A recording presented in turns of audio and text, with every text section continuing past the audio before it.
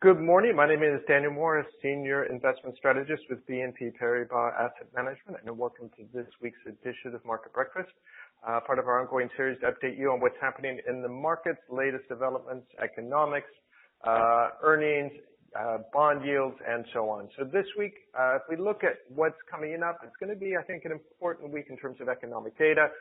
You have business sentiment coming out of Germany, consumer confidence out of the U.S., PMIs for China and so on, and particularly inflation numbers for Germany and the Eurozone. So that's going to get commentators, economists, investors talking about particularly ECB monetary policy. Should they be tapering? Is there enough inflation? Are they making a policy mistake in the same way that some people think the Fed is making a policy mistake by raising rates when inflation is still rather low? So that's the thing to look for in the week ahead. If we look at the data that we got last week, particularly the PMIs that came out for the U.S. and Europe and so on, what we see is that there actually was a deceleration in the rates over the previous month.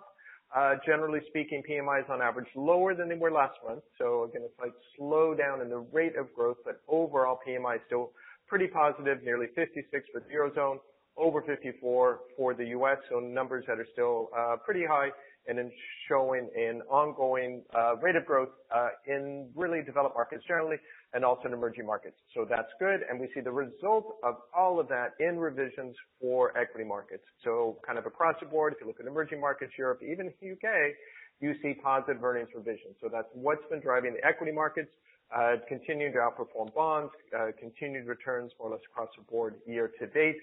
And when we ask, well, how can that be when you see bond yields so low, 10-year treasuries, 2.14 and so on, what you have to keep in mind is that equity markets are looking at growth, which as we just went through is still positive, whereas bond markets are looking at inflation, which is weak. So it's not so much that the markets have a different view of growth, they're just paying attention to different things. Growth and earnings in equities, which is good, so that's supporting equity markets. Weak inflation for bonds, so that's bringing down bond yields, supporting returns on fixed income. And for now, we think that's probably going to continue. Just want to make one last point, especially given that you had the inclusion in the MSCI of the A shares, which are the domestically traded Chinese shares, are going to be included in the MSCI Emerging Markets Index next year. Very small weight, just 0.7%, so very tiny, but it's a small share of a very big market, so that's going to grow over time.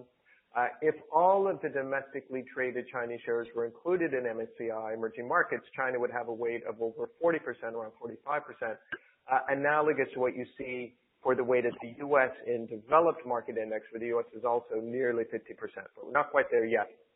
The point I want to make, though, is if you look at, for the MSCI China index, the weight of technology in that index compared to any of the other sectors, technology is now the biggest sector in the index. So technology is bigger than financials. Historically, financials has been the biggest sector in the China index. That's dropped to below 25%. Technology is above 25%. So when we think about China, we need to be thinking about technology as opposed to commodities and financials, or at least thinking of that as well as technology and financials. And when we look at how technology shares, generally speaking, have done since the sell-off that began on the 8th of June, in the U.S., technology sector is still down just a bit, 1.5% from the level in June, but moving back up. Emerging markets, however, is actually over 2% above where it was in June, so they've already made up that loss and gone up higher since. So technology, a key driver for China, a key driver for emerging markets. So that's it for this week. Thanks very much for listening. Look out for our next edition of Market Breakfast in our podcast series. And thank you again. Bye-bye.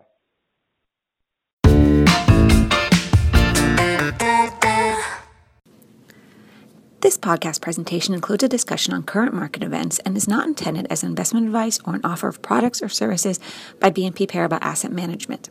Please keep in mind that the information and analysis in this presentation is only current as of the publication date.